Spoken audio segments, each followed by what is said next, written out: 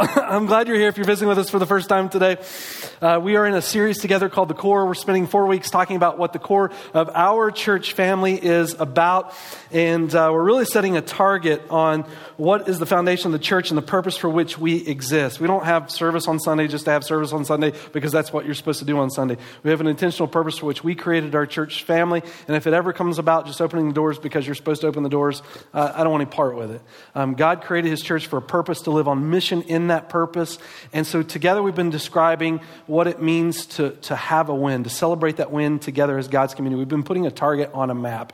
And the reason that we're doing that is because when we unify our purpose and intentions as a community, it creates momentum, it creates unity. We all see a common goal in which we're driving to. And it's a beautiful way to function as God's people. And we see that clearly outlined. To do that, we kind of put it on a baseball diamond. Now, if you're not a baseball fan, I apologize. If you think of a better illustration, let me know and I'll draw that out for us. But this is baseball season, and you think about what it takes to win in a baseball game. If you start at home plate and you're able to come back to home plate, your team scores. And if you do that enough times, you win, right? And so for us as a church family, there are 4 elements that we have discussed on how we achieve that win together. And we are to second base today: worship, discipleship, and now we're going to talk about relationship. We want to circle all those bases on the mission and back to worship, and that's what it means for us as a church family to win. As a church, we have described that together in various aspects as we talked about worship and discipleship. When we get to today and talking about relationship, I want you to know I could have used the word fellowship because we're going to emphasize church community.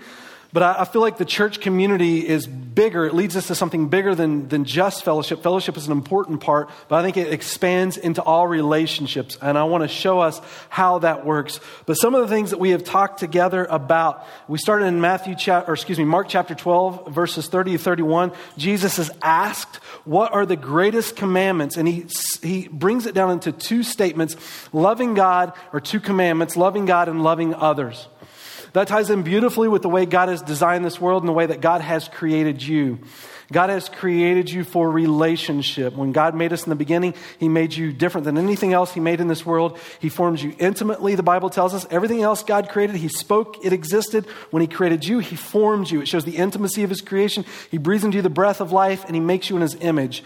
And that says, you being different than anything God created, you can relate to God. You can have a relationship with God. A part of being a being that relates to God is that you're designed for worship. Worship is what attributes worth back to God. You will find your identity in what you worship. It is impossible for you not to worship something. When you worship something, you attribute worth, value, and meaning to it. You devote your time, resources, and talents to magnify the beauty of what it is, whatever it is that you worship. And in so doing, when you do that, you look for your worth, value, and your significance as a being from the thing you attribute your worth to. Now, if what you worship isn't worth worshiping, you'll end up bankrupt. And I think ultimately in life, the only thing you're designed to truly worship and to glorify in is God. And God created you for relationship. So we talked about the significance of worship and how that transforming your relationship with God will ultimately transform your relationship with others. And we started to talk about how God created His church to express that relationship with God that transforms our relationship with others. In Matthew 16:18, Jesus said when He creates His church that the gates of hell will not prevail, that you will literally storm down the gates of hell.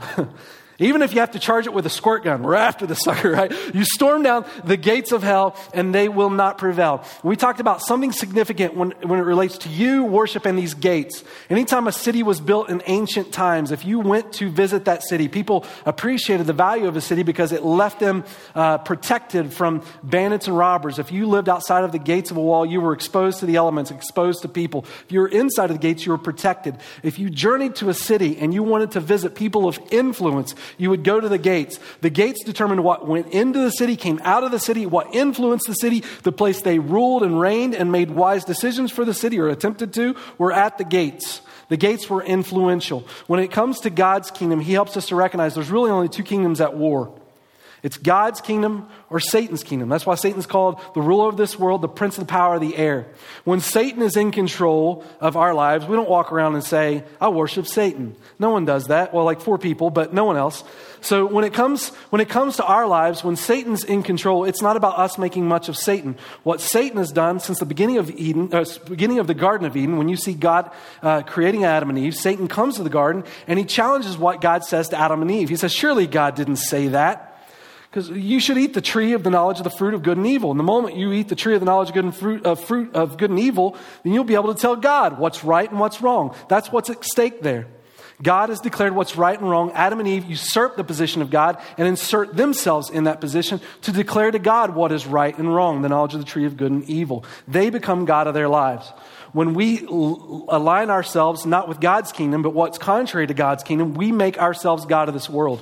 And everything that exists within this world becomes an end to our glory. We use everything God created as a tool for our benefit. We become the end in itself. And we've gone through what that means for us in several different aspects, but it sort of drives to that philosophy with whatever makes you happy. You use everything in this world as a tool for you as you are king, ruling and reigning, and everything is designed for your glory. All the way down to, we even described when we take advantage of people, like the idea of pornography. Pornography exists for the purpose of someone using someone else as a tool for their pleasure. It's all about you. Yet we know, being created by God, God has created everyone intentionally, purposely, uniquely, and for His glory. And we aren't to devalue people in that way. God didn't create creation for our glory to make ourselves king, but for His glory and our benefit. And so when we worship Him, what it means in our lives is we submit the gates of who we are. We lay down ourselves, and rather than controlling everything for our glory, we allow the Lord to have control for His glory. Matthew 16:18 talks about that in the idea of worship and His church overpowering the gates. And not only do we allow God to have control of our gates, but when the church lives on mission to conquer these gates, the things that we are after in this world isn't to accomplish tasks, but rather to reach hearts. Storming down the gates is about reaching hearts. When you think about what Jesus has done in our lives, He came to earth in pursuit of your heart. Ministry does not exist to accomplish tasks. Ministry exists to reach hearts. Sometimes we get that backwards legalistically as people. We see it as a checklist in order to prove to God how wonderful we are so that God has to accept us. There's no more love that God could ever express to you than what He's already done by dying for you on the cross. So God loves you where you are, and He loves you too much to leave you that way. But ministry isn't about accomplishing tasks. Ministry is about reaching hearts. And so when we storm down the gates of hell, the purpose of the church in storming down the gates is to reach the hearts of people. They can see the significance of who God is as it transpires throughout our lives, as God uses us, as we surrender our gates for His glory. And in Matthew 28, Jesus said this. He said, make disciples of all nations. He says this to His church. And I gave us this picture last week. I talked about how God created His creation as ruler, king of authority. We saw it in the 7 days of creation. I don't have time to go back to it. But when you get to the end of Revelation 21 and verses 1-5, you see God dwelling with His people. And He says there's no more pain, no more suffering. The first has gone away. So you see this kingdom at the beginning of Genesis, God's established. This kingdom at the end and its perfection that God has reestablished. And we're in that middle where sin has its destruction. Now, what do we do with that? Well, the Bible tells us that Jesus is the Prince of Peace, that what you long for in your heart is peace. In Isaiah 9:6, that Prince of Peace is coming to bring His peace as the ruler, as the Prince, as the one who rules and reigns. Jesus desires to establish that peace in your relationship with Him so you can enjoy Him for all of eternity. And ultimately, He will establish that relationship again of ultimate peace when He restores all things in Him in Revelation 21. But as God lays that out for us, He's always called a people to declare His glory to all nations. In Genesis, beginning in chapter 12, He calls Abraham. And He tells Abraham, through you, all nations will be blessed. And we see as the story starts to unfold, as Jesus comes, that in the Gospels, the Jewish nation by and large reject the Messiah. And so Jesus says, I will build my church and the gates of hell will not prevail. And He tells that church in Matthew 28 to make disciples of all nations, God continuing to call His people to reach all nations.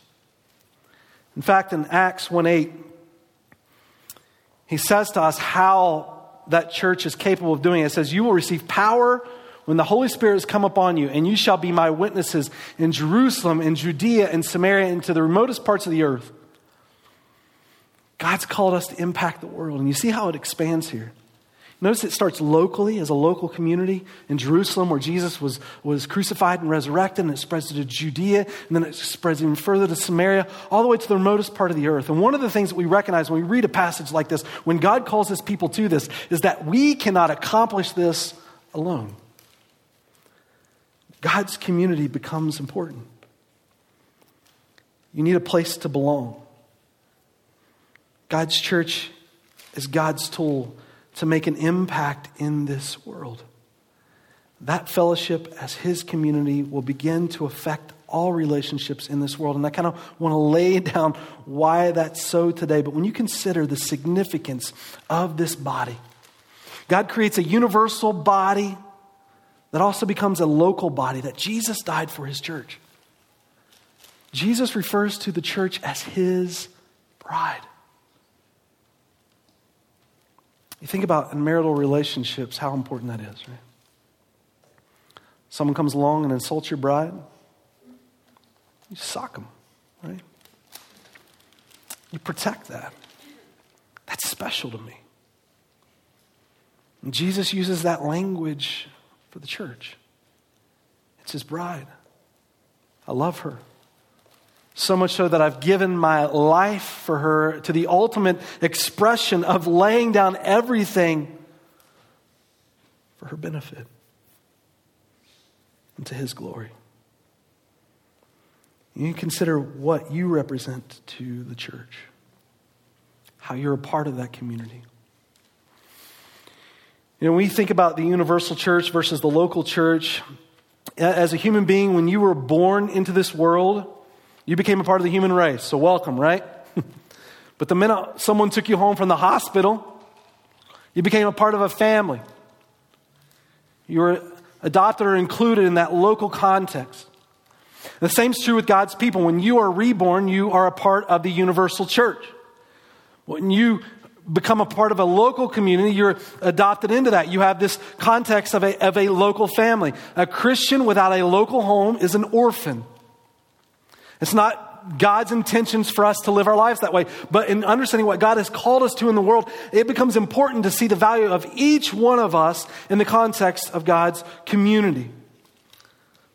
In Romans chapter 12, verse 5, it says this, so we who are many are one body in Christ and individually members of one another. So he's saying, well, here we are as one body, Jesus is bride, but individually we belong to each other, and God has gifted us in particular ways in order to be a blessing to one another's lives.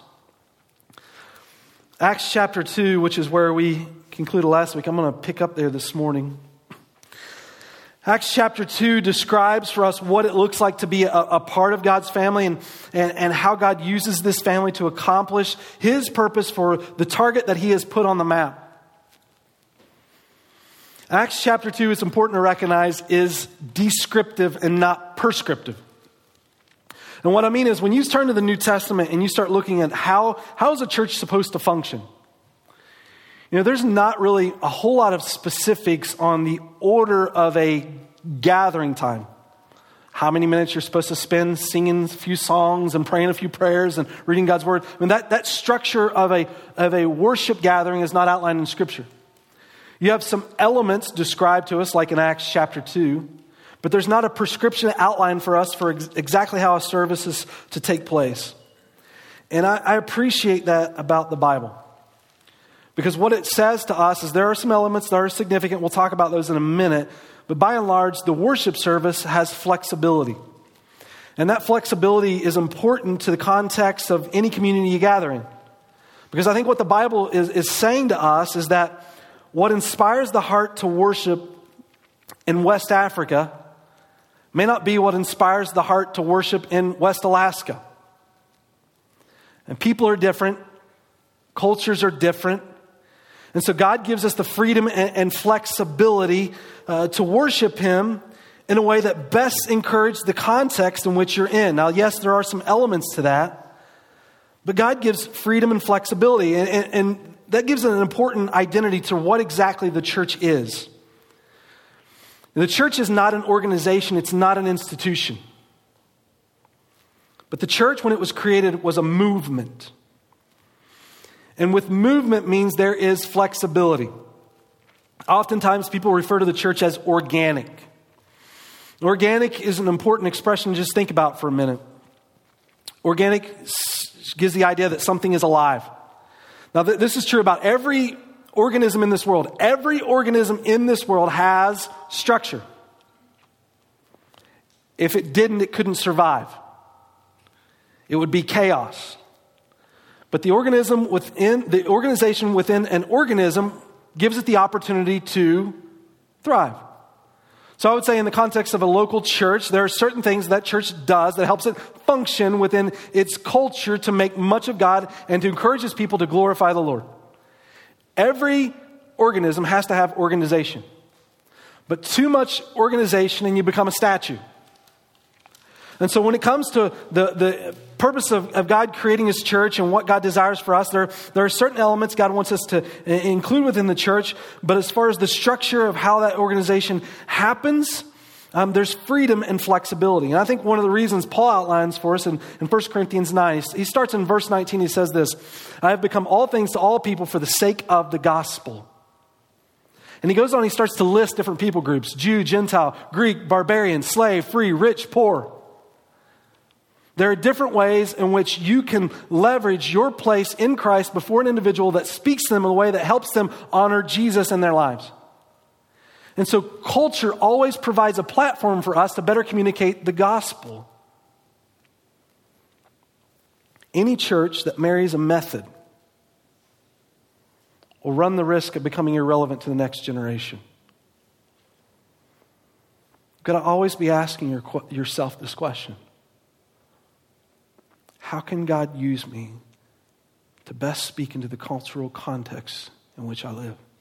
I mean, it's important to recognize just our area. We live in a fast-growing location, one of the youngest, actually the youngest state in America. Knowing details about the area in which you live, prescription drug abuse, suicide rate, that knowledge about your environment helps you understand how to best engage the culture. You want to do it in a way that's relevant. I don't mean trendy. I don't think a church is called to be trendy because trends always go and they're exhausting, but relevant. You know, one of the beautiful things about God's Word is God's Word is timeless. Truth is timeless, and therefore it's always timely. But there's a way that you can communicate to best speak to the culture in which you are engaged in. For example, I'm not going to go to a senior living facility and talk about how to raise kids. That would be ridiculous. I'll talk about godly children. What does that look like? No. It's beyond the audience. So there's a way to relate to the culture, and I think when God describes His church in the New Testament, He doesn't give a prescription of exactly how a gathering should go because He wants us to have flexibility to best penetrate into the culture and encourage one another's lives. Get to know one another. Share how the truth of God's Word impacts your life and can impact my life and where we are. And when you recognize the flexibility of the church, I think one of the things it starts to highlight for us is that and everybody's important. Like, there are certain things that are pronounced but not necessarily prominent when it comes to the church. Like, here I am today, standing up like this. This is kind of pronounced. Like, when I was a little kid, one of the things that used to concern me was that my head was always bigger than everybody else's, and my ears stuck out. Like, the older I get, the fatter my head gets, so my ears not quite as big. But it's like, it's there, right? It's not necessarily that it's prominent to me, but it's definitely, you can see it's pronounced, right? Pronounced. What's more prominent to me is probably, I would say, rather than my ears, my internal organs. Right? Not always things that you see, but very significant to the health of my body. You know, what I mean is, on Sunday, someone may stand up on stage and deliver a sermon, but that doesn't make him any more important than the rest of the body. In fact, according to that, I'm an ear, and that's really not as big of a deal. And when it comes to being God's community and seeing how God wants you to be relevant, speak into your culture, just keep your eyes open to the way God's moving and allow himself to be used. One of the things we like to say to our church is, guys, we can't do that in rows. If God's given you a talent and we're all facing this direction today, you can't really use that talent in the seat. And so when God calls us to do things for him, it requires us to get in circles, to think beyond the walls. We're kidding ourselves if we think what it means to live a Christian life is show up on Sunday for an hour. And especially when you start to read Acts chapter 2, because when you look at the context of this verse, look, it says they were continually devoting themselves. So don't overlook this word devoting themselves to the apostles' teaching and to fellowship and the breaking of bread and to prayer. Like these guys are dedicated to one another and what God desires to accomplish. And when you don't know each other, it's hard to share that devotion together. And so 1 hour on Sunday doesn't get what God is calling his community into. But nonetheless, when you look at Acts chapter 2, we're going to see this description of what they did. But I want us to just realize that there's flexibility in this stuff. That, yeah, there's some things in here that are important, but the church should always seek to how it can leverage its platform to speak into the context in which it exists. We're not marrying a method. Like if somebody told me that one Sunday that if you could demonstrate this, don't just tell me this, but if you could demonstrate that painting the walls hot pink and throwing in shag carpet would somehow further the gospel and the encouragement of God's people, man, I can tell you next Sunday when you show up, walls are pink, shag carpet on the floor. I mean, I'll probably walk in going, "Bound chicken, wow, wow," every time I go somewhere. But if that's what it takes, that's what I'm willing to do. And so what Paul is expressing and saying, I become all things to all people, is that the body of the Christ is not about serving me. Like church is not about my preference. But it's the success of the church is the way it's demonstrating God's people laying themselves down for the benefit of all people, even if you've got to bound chicken wow into the service. Whatever it takes, short of sin, and be willing to do to speak to the hearts of people. When the early church did that in Acts chapter 2, the Spirit of God, which was promised to the people of God in the Old Testament, Jeremiah 31:31, that God would take their heart of stone, make it a new heart, a heart of a spirit and a heart of flesh. Acts chapter 2, verse 42, then shares what the church did. Peter preaches a sermon, and the church, is off and running. And it says this, they were continually devoting themselves to the apostles' teaching, which we have written down as God's word, and to fellowship, so this communion together, and the breaking of bread. So breaking of bread is that communion, and they were having a meal together, and to prayer. So they were seeking God's face, prayer, and teaching God's word. And they were doing this in community with one another, encouraging one another as God had called the church collectively to storm down the gates of hell with squirt guns if they have to, and to make disciples of all nations. They needed one another in order to accomplish this purpose, to celebrate that win. And from this verse, I want you to think about this verse 42, hold it in our brains here. Apostles teaching, fellowship, breaking of bread, prayer, okay? Verse 43 to 46 then is kind of the result of all of that. Everyone kept feeling the sense of awe, and many wonders and signs were taking place through the apostles, and all those who had believed were together and had all things in common. So you see this beautiful unity, and they were selling their property and possessions and were sharing them with all as anyone might have need. So you see this idea of generosity. In verse 47 then, praising God and having favor with all the people, and the Lord was adding to their number day by day those who were being saved. So this community looks so attractive in its grace and love and giving to one another and the encouragement that it brought to each other, that people were just attracted to the life that existed there. And I think by and large, people want to be a part of something that's life-giving. And in this community, they see this life-giving element. So you see verse 42, what they did, verse 43 to 46, sort of the results of that, and verse 47, how the church continued to grow. Now, when you just break down the two elements in verse 42, what you see is they're pursuing the truth of who God is and encouraging one another in fellowship. And so some of the elements that I say are just significant to the church, though I just argue that there's no definite way a service has to play out. But two of the significant elements are seeking God in truth and to fellowship with one another. What does this look like?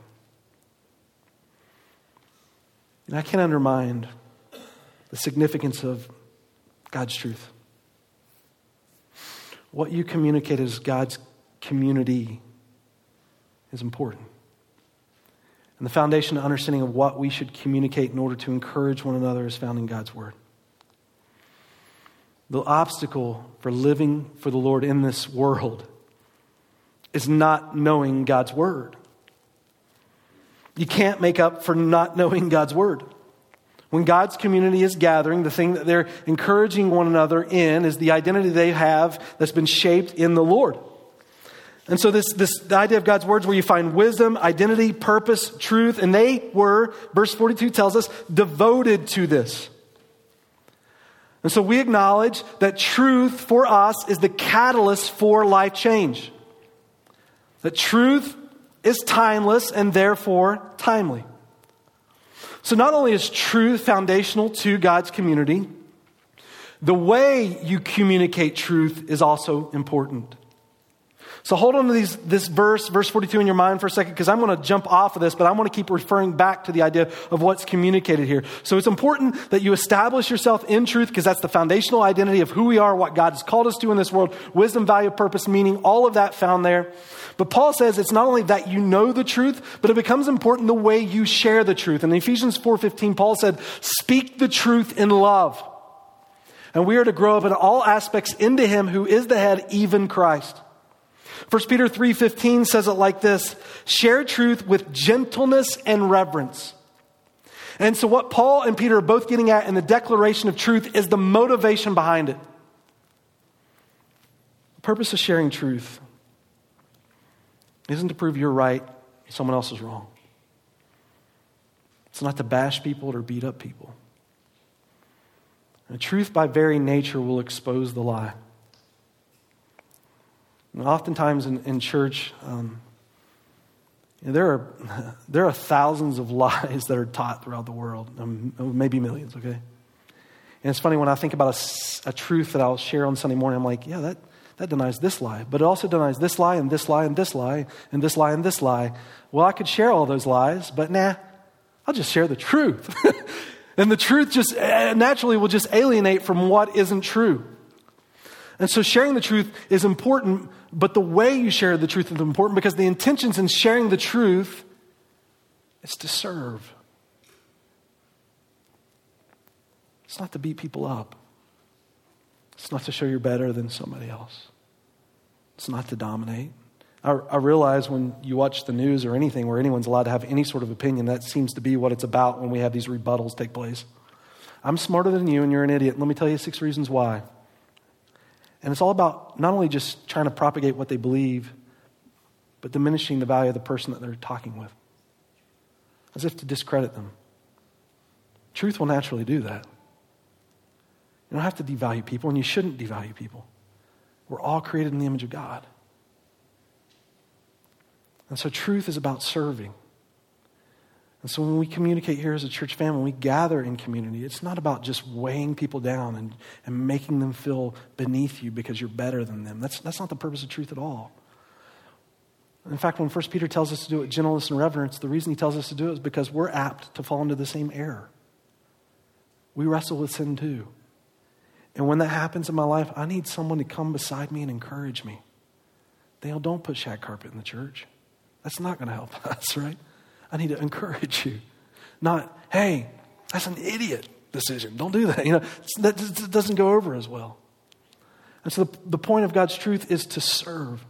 And so it's not just knowing the truth, but the way that you communicate the truth that becomes important. And in addition to that, it's also how it applies. Because the reality is that truth should lead you to deeper fellowship. Because when you look at the way that the church interacted in the first century, when the Spirit of God came into their lives, they were devoted to the apostles' teaching and into fellowship. God's truth drew them into deeper community. The reality is, within our culture, we have been grossly misled in what it means to follow Christ. Because somewhere along the way, I think it's the Roman cultural influence upon our society today, but we've equated information with spirituality. Just because you know something about the Bible doesn't make you wise, nor does it make you spiritual. And so information doesn't mean spirituality. And the reality is, we as people are educated beyond our obedience, but what it's saying in this text, if truth doesn't lead you to love and serve others, you need to check what you're calling truth. Because the purpose for truth, which God has revealed himself, is to serve us so that we can identify who he is and walk in that truth in this world. So truth leads to fellowship.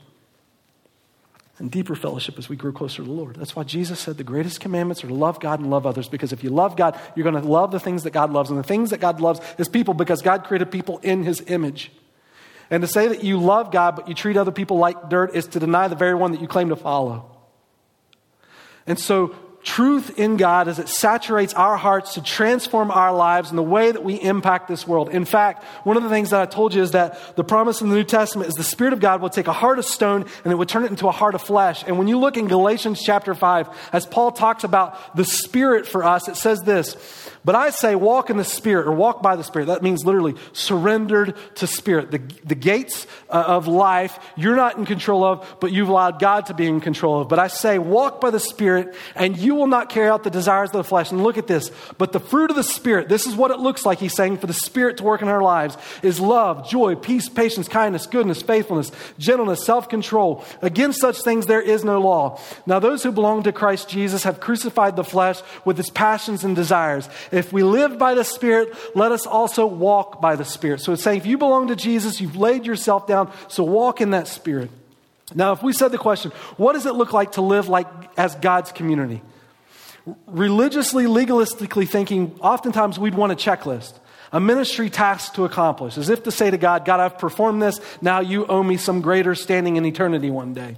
But God doesn't need you to do anything. There's nothing that you can ever do in this world that's going to impress God. God's the one that created you. He could just do it himself. God created you for relationship. And when you look in the context of what it means for the Spirit of God to work in our lives, it's not tasks being accomplished. Everything that it says the Spirit of God does in our lives as we come to know God and enjoy him, they're all relational words. All of them. Look at it. Love, joy, peace, patience, kindness, goodness, faithfulness, gentleness, self-control. Against such things, there is no law. It's not this legalistic rule or law. When God transforms our heart, he transforms our lives to impact the relationships of those around us.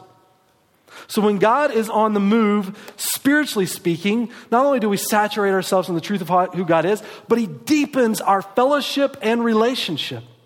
Now, this is why I said when we looked at the baseball diamond just a minute ago, I could have used the word fellowship in reference to the church because we're going to talk about the church. But I didn't want to just talk about the church. I wanted to talk about relationships holistically, because the church becomes the foundation for God's instrument to encourage all of us in the relationships throughout this world. And when the Spirit of God is moving in our lives, it doesn't just impact the fellowship within God's community, it impacts the relationships we have abroad. And so when the Spirit is working, the Spirit encourages me in the way I interact in this world. It's not just about information and knowledge. It's about God changing my heart. Love, joy, peace, patience, kindness. Now notice in this verse, it says fruit, singular. When it talks about our works, it refers to it as plural, but when it talks about the Spirit moving, it's talking about fruit, singular. And so what it's saying in the Spirit is that the Spirit doesn't just do one of these things. When we're surrendered to God in our lives, the Spirit will do all of these things collectively. And so legalistically, here's what we tend to do with this list. We'll go through this list and we'll think, I've got some love and some whatever, joy and some peace, but I really blew it on patience. I'm going to try harder with patience. And then the rest I'll take care of later, And so you look at this list legalistically and you think, I'm going to try harder at this. But can I tell you, the very reason you fail at living out the fruit of the Spirit is not, it's because of you. And so the solution is not try harder in one of the areas you're failing in. The solution he gives us in Galatians 5, it's surrendering yourself to the Spirit of God. And the reason is this.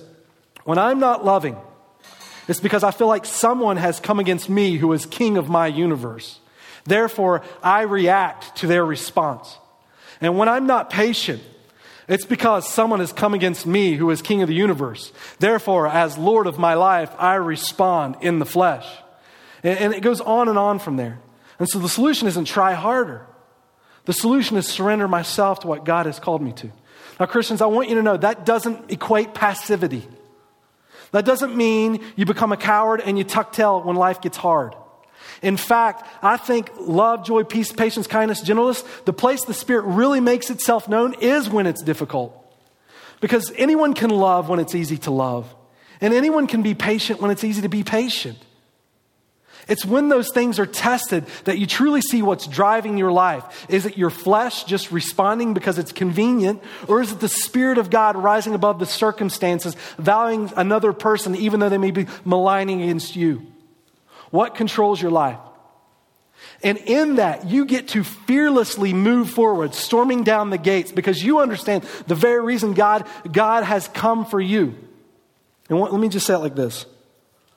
Sometimes in life we meet challenging people. We just think to ourselves, we justify it. If they were more like me, they'd be easy and alive. Right? Yeah, okay. But the truth is, just consider what it took for Jesus to love you. He gave his life. You weren't easy to love. He had to give his life. When Jesus calls you to love other people, he's not calling you to love other people as they would act more like you. He's calling you to love other people the way he's demonstrated his love towards you.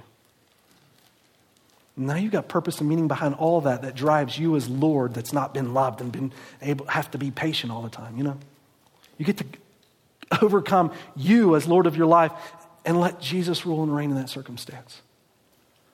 God calls us to be peacemakers, not peacekeepers. Peacekeepers just slide things under the rug. Peacemakers pursue the challenge. They care and love enough about the relationships around them, which is what the Spirit of God wants to work in, to do something about it. That's what the church needs. And so he calls us into this in Galatians to storm down these gates of hell. And what we're pursuing after when the Spirit of God is at work is relationships, to impact those relationships as God impacts our lives with our relationship with him. It's not about my strength, but about his working through me. One of the stories I love, 1990, Stacey King was a rookie for the Chicago Bulls. And you know who played for the Chicago Bulls in 1990? It was God of the basketball court, Michael Jordan, right? And Michael Jordan in 1990, he played a game against the Cleveland Cavaliers, and he scored 69 points, one of his greatest games of all time. And afterwards, reporters were in the locker room talking to Stacey King, and they were talking about Michael Jordan, of course, not about Stacey King. But they go to Stacey King and they said, "What was it like to play with Michael Jordan on such a historical night? Scoring 69 points. And what was it like to be there, be present, be a part of that?" And Stacey King was like, "I'll never forget about the time Michael Jordan and I worked together to score 70 points against the Cleveland Cavaliers." And the point was, Stacey King was trying to make so much about the one little measly point he had to offer next to Michael Jordan. Let me just give you some encouragement. If you're ever on a basketball court with Michael Jordan, don't talk about how great you are at basketball. When you're living your life for the Lord, it's not about your glory. It's about his glory working through you. God has called you into something significant in this world. Storming down the gates of hell. In a community that understands what it means to live for Christ and enjoy his presence and to make an impact of all nations. If I were to show in the context of how that community should operate, talking about the church family and living this out, knowing that this isn't going to be easy. It's not going to be easy to be loving when people aren't loving. It's not going to be easy to experience joy when other people are just complaining all the time on the news. It's not going to be easy to have peace when people just are not nice to deal with. Or patience or kindness. It's not going to be easy. And so God's community becomes important because they understand the mission for which we're created. And so in Hebrews, they tell us how that should look as a church. He says, "Let us consider how to stimulate one another to love and good deeds, not forsaking our own assembling together, as is the habit of some, but encouraging one another all the more as you see the day drawing near." So he gives us this imperative statement, and it's in the negative form. Don't forsake attending together and gathering together. Don't do that. Because in doing that, you're recognizing that you don't see the value of who you are in God's community and the value of other people in God's community. Don't do that. So that's a negative. But he's given us now the positive as to why. It's surrounded in these positive statements. Because we're called to stimulate one another to love and good deeds and encourage one another as you see the day drawing near. This idea of stimulating means to provoke or contend. There's only one other time this Greek word is used in the New Testament. It happens in Acts chapter 15. Paul and Barnabas have an argument. And it's not a pretty argument, and it is heated. But God, in the passage in Hebrews, uses the same word to describe not a negative argument, but the heat of which we are to bring to one another with a passion to encourage each other to keep storming down the gates of hell. stimulate, to contend, to provoke. And then he says this, to encourage one another. And what he means by encouragement is this: people need encouraged. If the person next to you is breathing this morning, they need encouraged. And we need encouraged, especially in the idea of relationship, because that's where the Spirit of God wants to work in our lives, to help one another. This idea of encouragement comes from the Greek word paraklito or parakletes. It's where we get the New Testament word for Holy Spirit. And so it's literally saying you mimic the Holy Spirit.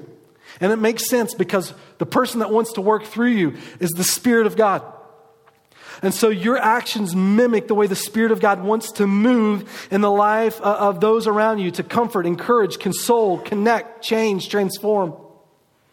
Because the day's approaching. The result of all this, it's an attractive community. Acts 2 verse 47 said, right?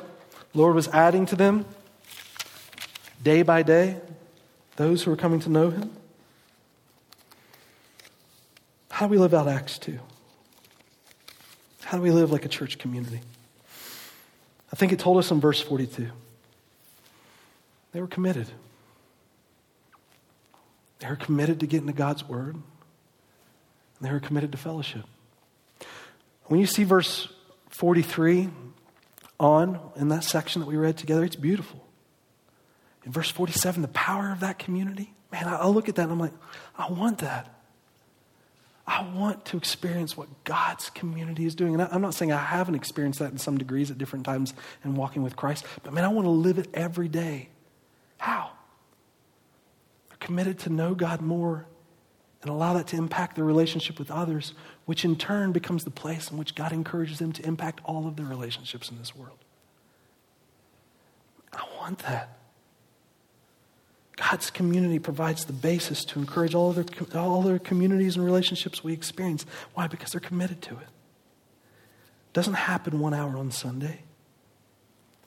That intimate care is something that we develop throughout the duration of our relationships together. It happens when we go beyond these walls. Look, I know as a church family, we keep growing, and I know that we can't know everybody. But listen, guys, everyone deserves to be known. So I encourage you in the context of our community to find a tribe, to find a group that becomes your people to encourage you on this path together, and allow God to use that on Sunday to keep encouraging people. That's why as a church family, one of the foundational things that we have are community groups. We call them connection groups. A place for you to connect. I'm going to tell you why that's more important here in a minute, but a place for you to connect and encourage one another, to not just sit in rows, but to get in circles and to use your gifts to invest in one another's lives, to inspire and encourage us to what God's called us to in this world. Because I think in the context in which we live, there are obstacles to the fellowship that God calls us to as His people. Let me just give you a few of them. One is one that we have by default as people. It's religious legalism.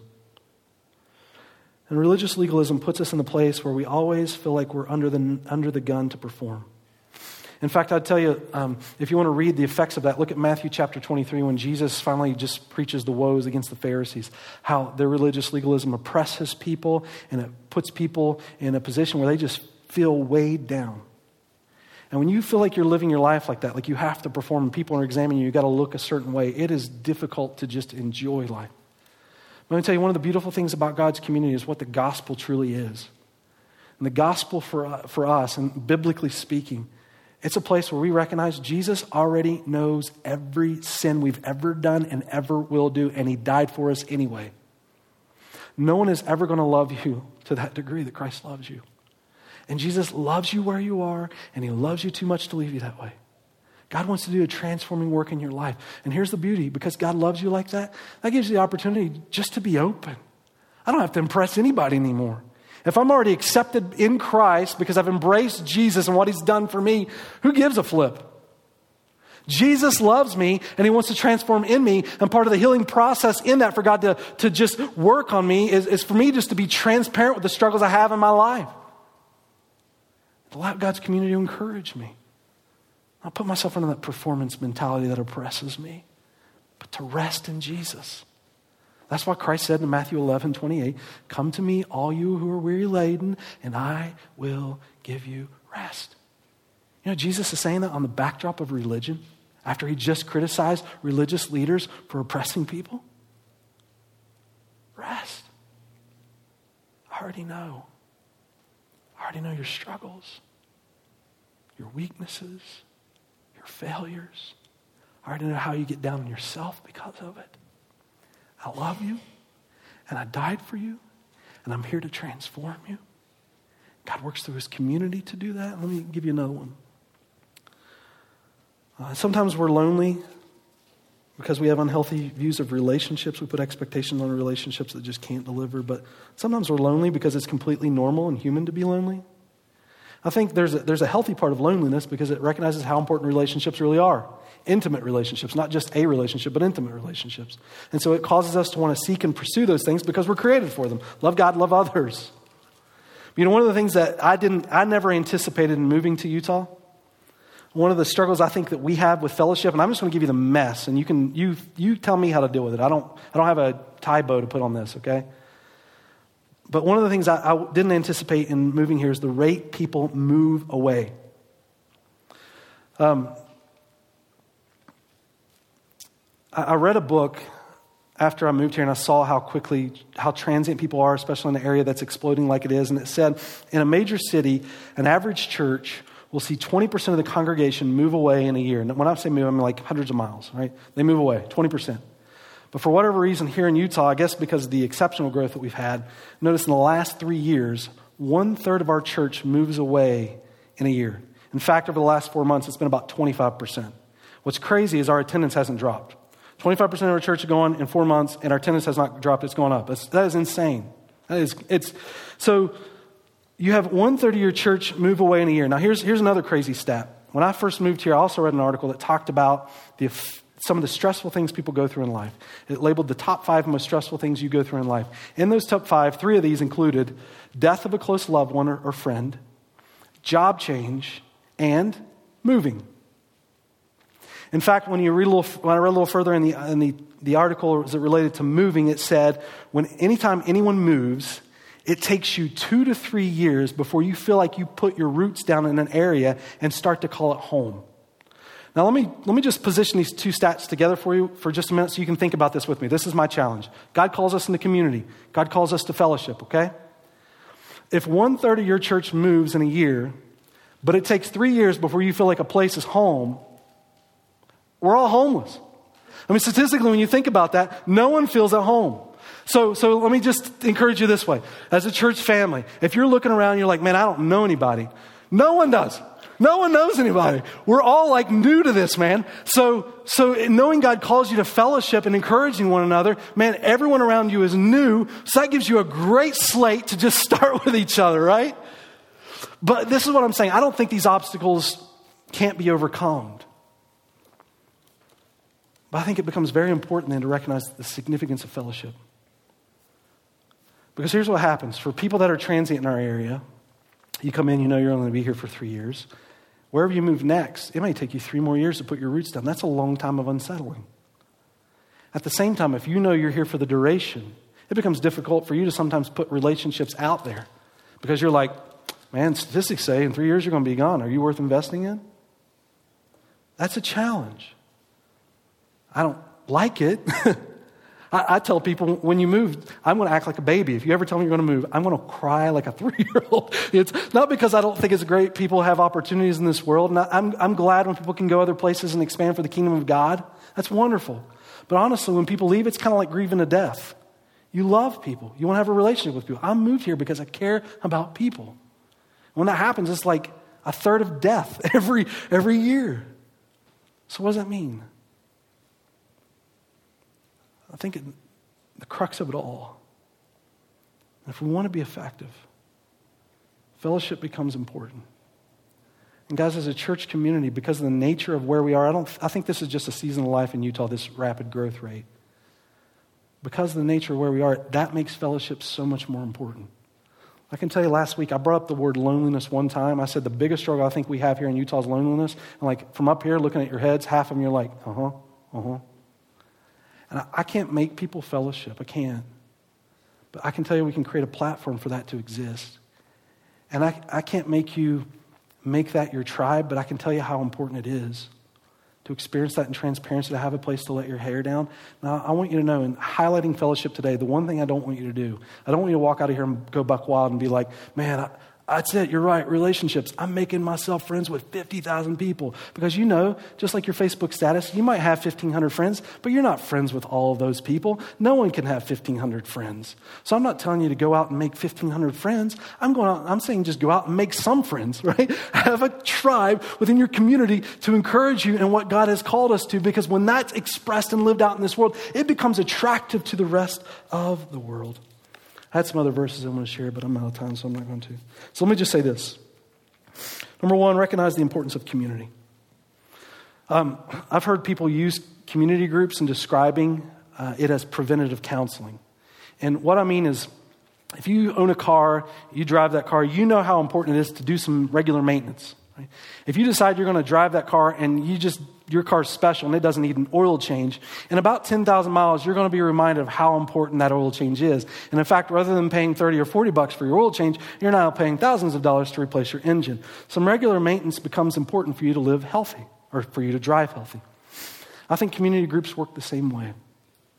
When your group's about fellowship and diving into God's word together and encouraging one another in the life, whatever season you find yourself in, it becomes a way of preventative counseling.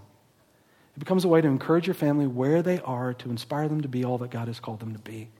Because here's what's going to happen. If you don't invest in God's community, at some point in your life, you're going to find yourself stuck between a rock and a hard place. And at that point, it might be too late to have those people around you to encourage you in your life where you are. It's far better to invest now, because one day you're going to need it. And if you don't, someone else does. And God's called you to be a part of the encouragement within that community. Number two, be transparent. I've said this already, be transparent. The depth of our fellowship is only as good as the transparency that we carry for one another and the concern that we have. Don't overcommit, but commit. Don't spread yourself too thin, but develop some relationships the Lord can use to encourage your life. And number four, we're all a part of God's plan together. No one's more important than anyone else, but God has gifted us all uniquely as a part of his body.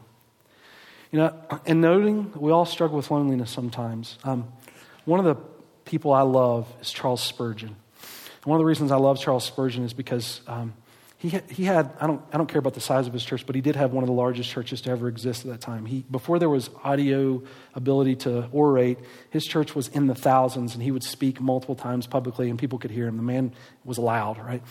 But one of the crazy things about Charles Spurgeon is that he struggled deeply with depression. And you read about the things that he faced in his life and the comments that his wife made. I mean, the man, he spent his life in the pits. But you know, one of the cool things about the struggles that he faced is that he was very candid, and I think that's why people came to the church. They saw a guy that was just transparent, and they saw how he walked with Jesus. And in their struggles, they wanted to walk with Jesus too. And in his struggle, Charles Spurgeon used to fight his depression. And then he started to talk about how he embraced it, because he recognized that it was also the tool that God used to draw him closer to him. Now, I'm not saying, enjoy your loneliness, see you later. What I'm saying is sometimes in the depth of our struggles, there's a place where God calls us to him. And I think those are important times to meet the Lord, to walk with him and let him strengthen us. But in all of this, guys, when we consider what it means to live victorious in Christ, I want us to not walk out realizing that we do it alone and that we should do it alone. Worship and your growth as a disciple is important, but it happens in the context of community. And that community, as it lives itself out, reaches the world. We're going to talk about missions next week. But the value of the church, and this is Jesus' bride, and you're a part of it. This message has been brought to you by Alpine Bible Church in Lehi, Utah. If you'd like more information, please visit us online at alpinebible.com.